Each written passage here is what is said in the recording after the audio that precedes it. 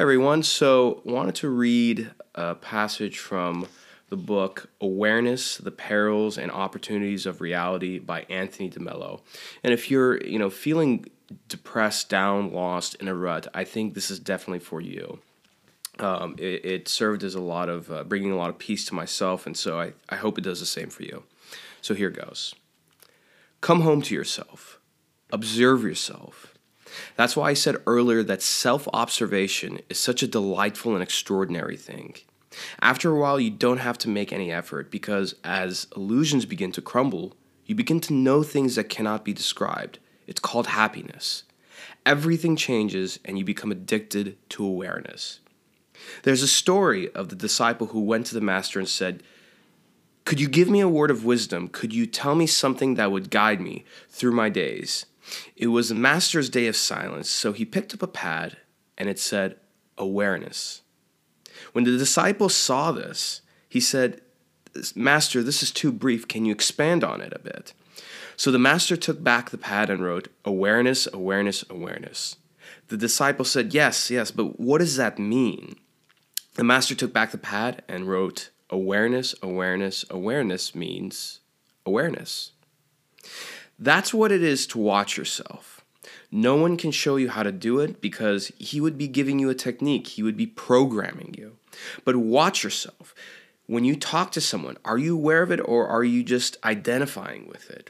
What about when you get angry with somebody? Were you aware that you were angry or were you simply identifying with anger? Later, when you had the time, did you study your experience and then attempt to understand it?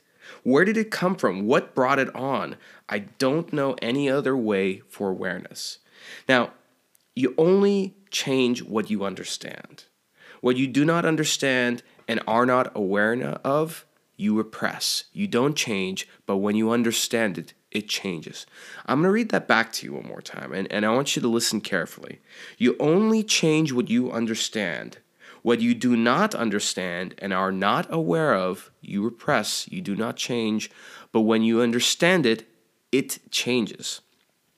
I'm sometimes asked, is this growing in awareness a gradual thing or is it kind of a whammo, out of the blue kind of thing? And there's some lucky people who see this in a flash and they just become aware.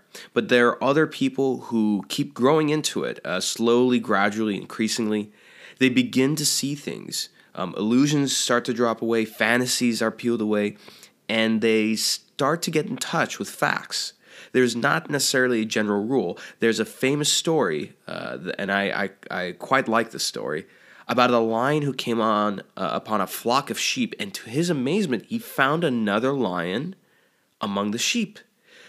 And it turns out it was a lion that was brought up by the sheep ever since he was a small cub. He would bleat like a sheep and run around like a sheep. And when the lion went straight for him, when the sheep lion stood in front of the real one, the sheep lion became very scared and trembled in every limb. And the lion said to him, "What are you doing among these sheep?" And the sheep lion said, "Well, I'm a sheep."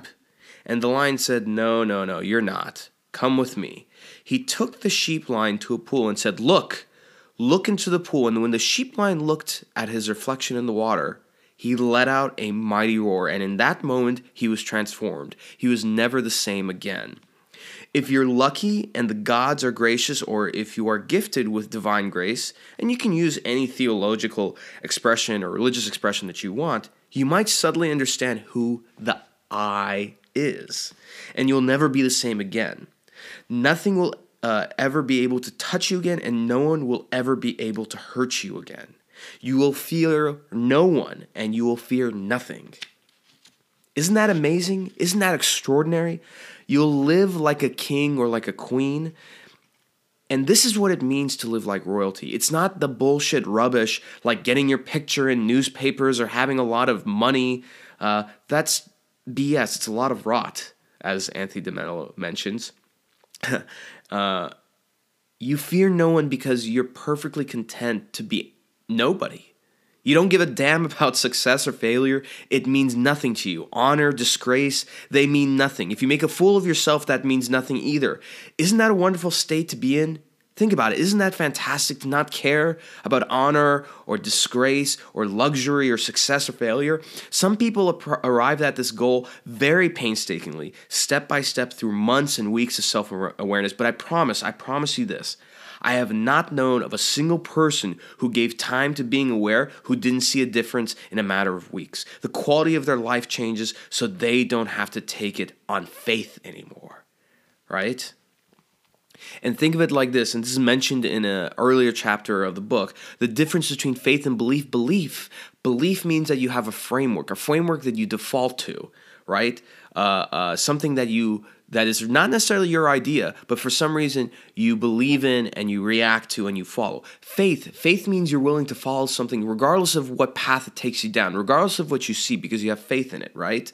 And in this process of becoming aware, you will start to begin to have faith because you are following a process you do not know where it's leading to. But after a matter of a couple of weeks, you will no longer go off of faith. You'll know where it's taking you. And when this happens to people, they see it and they are different. They react differently, and in fact, they react less and act more.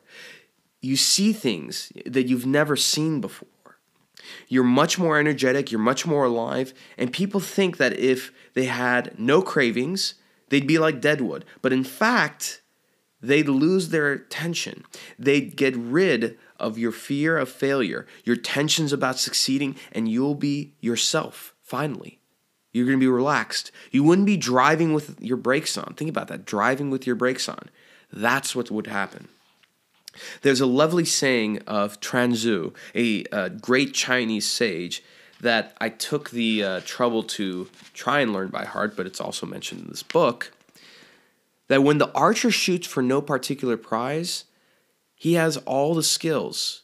But when he shoots to win a brass buckle, he's already nervous. And when he shoots for a gold prize, he goes blind. He sees two targets and he's out of his mind. His skill hasn't changed, but the prize divides him. He cares.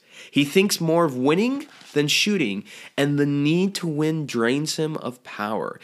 Isn't that an image of what most people are? When you're living for nothing, you've got all skills. You've got all your energy, you're relaxed, you don't care, and it doesn't matter whether you win or lose. And usually that's the time when you win. Now, there's human living for you. That's what life is all about. That can only come from awareness. And in awareness, you'll understand that honor doesn't mean a thing. It's a social convention, that's all. That's why all the mystics and the prophets didn't bother one bit about it. Honor or disgrace meant nothing to them. They were living in another world, in the world of the awakened. Success or failure meant nothing to them. They had the attitude, I'm an ass and you're an ass, so where's the problem? Someone once said, 3 most difficult things for a human being are not physical feats or intellectual achievements. They are, first, returning love for hate, second, including the excluded, and third, admitting that you're wrong. But these are the easiest things in the world if you haven't identified with the me. You can say things like, I'm wrong. If you know me better, you'd see how often I'm wrong. What would you expect from an ass? But if I haven't identified with these aspects of me, you can't hurt me. Initially, the old conditioning will kick in and you'll be depressed and anxious. And that's the old conditioning. You'll grieve and cry and so on. But before enlightenment, and this is an important key, before enlightenment, I used to be depressed. But after enlightenment, I continue to be depressed. But there's a difference. And what's that difference? It's because I don't identify with it anymore. Do you know what big of a difference that is? What kind of a difference that'll make in your life? That you do not identify with it anymore. Instead of saying, I am depressed, you just say, I feel depressed. You step outside of yourself and look at the depression and don't identify with it. You don't do a thing to make it go away. You're perfectly willing to go on with your life while it passes through you and disappears. And think of it, it's like being a rock in the river with the flood of the water being emotions and all kinds of things around you, but you don't get swept up in it. Like a rock in a river, you stay anchored in and it just flows through and around you. If you don't know what that means, you really have something to look forward to. And anxiety, there it comes, and you're not troubled by it. How strange is that? Think about that. You're anxious, but you're not troubled. Isn't that a paradox? And you're willing to let this cloud come in because the more you fight it, the more power you give it. You're willing to observe it as it passes by, and you can be happy in your anxiety. Isn't that crazy? Just think about how crazy that is. You can be happy in your depression, but you can't have the wrong notion of happiness. Did you think happiness was excitement and thrills? That's, believe it or not, what causes depression. Didn't anybody tell you that? You're thrilled, all right, but you're just preparing the way for your next depression. You're thrilled, but you pick up the anxiety behind that. How can I make this thrill last, this happiness last? That's not happiness. That's addiction. I wonder how many non-addicts there are reading this book or maybe even listening to my words. If you're anything like the average group, there are few, very, very few. Don't ever look down your nose at the alcoholics and drug addicts. Maybe you're just as addicted as they are. The first time I got a glimpse of this world, it was terrifying. I understood what it meant to be alone. Nowhere to rest your head, to leave everyone free and be free yourself, to be special to no one and love everyone. Because love does that. It shines on good and bad alike. It makes the rain fall on the saints and sinners all alike. Think about that. Is it possible? Is it possible for the rose in the garden to say, I will give my fragrance to the good people who smell me, but I'm going to withhold it from the bad? Or is it possible for a lamp to say, I'm going to shine my light on the good people in this room, but I'm going to withhold it from the evil people? Can a tree say, I'm going to give my shade to the good people who rest under me, but withhold it from the bad? These are the kind of images of what love are. It's been there all along, staring us in the face in the scripture, through whatever type of religion or theology we decide to follow, though we never cared to see it because we were so drowned in what our culture calls love, with its love songs and poems. That isn't love at all. That's the opposite of love. That's desire, it's control, it's possessiveness. That's manipulation. And fear and anxiety, it's not love. We were told that happiness is a smooth, nice complexion, right? A holiday resort. It isn't these things, though. But we have subtle ways of making our happiness depend on other things, both within us and outside of us. We say, I refuse to be happy until the neurosis goes or the depression goes. Well, I have good news for you. You can be happy right now with the neurosis. You want to know even better news? There's only one reason why you're not experiencing what in India they call Anand, bliss.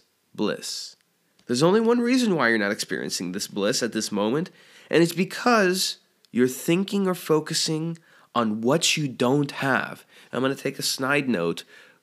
This is why in a lot of my reviews, and when I advise people, I tell them some of the deepest wisdom that I got in the last few years was understanding the concept of wishing for what I already have. Wishing for what I already have. That's what gratitude is. You wish for what you already have, not for what you don't have. There's nothing wrong with setting goals and trying to reach for more. But it starts with wishing for what you already have. And if you learn to do that, and because you're not doing that, you're not experiencing bliss. You're focusing on what you don't have. But right now you have everything you need to experience happiness, to experience bliss. Jesus was talking horse sense to lay people, to starving people, people in the third world, poor people, and he was telling them the good news. It's yours. It's all yours. It's yours for the taking. But who listens? No one's interested. They'd rather be asleep. And so that is somewhat of a reading and a little bit of my rendition of how happiness happens from the book Awareness, the Perils and Opportunities of Reality by Anthony DeMello. I hope you enjoyed this. I hope it helped you. And if it did, share it with somebody else. Save this, bookmark it, come back to it, because life is hard. without a doubt, you will be hit with tragedy. Friends will turn their back on you, will betray you. People you love will get sick. They'll die. And as I always say, it's easier to stay up than to get back up. So I hope this helped you save it. And then whenever you feel that you're being clouded in your judgment, perhaps you're starting to slink back into old habits, re-listen to this again. Talk about it with a friend. So as always, I hope this helped you a lot, and I wish you the best. Take care for now.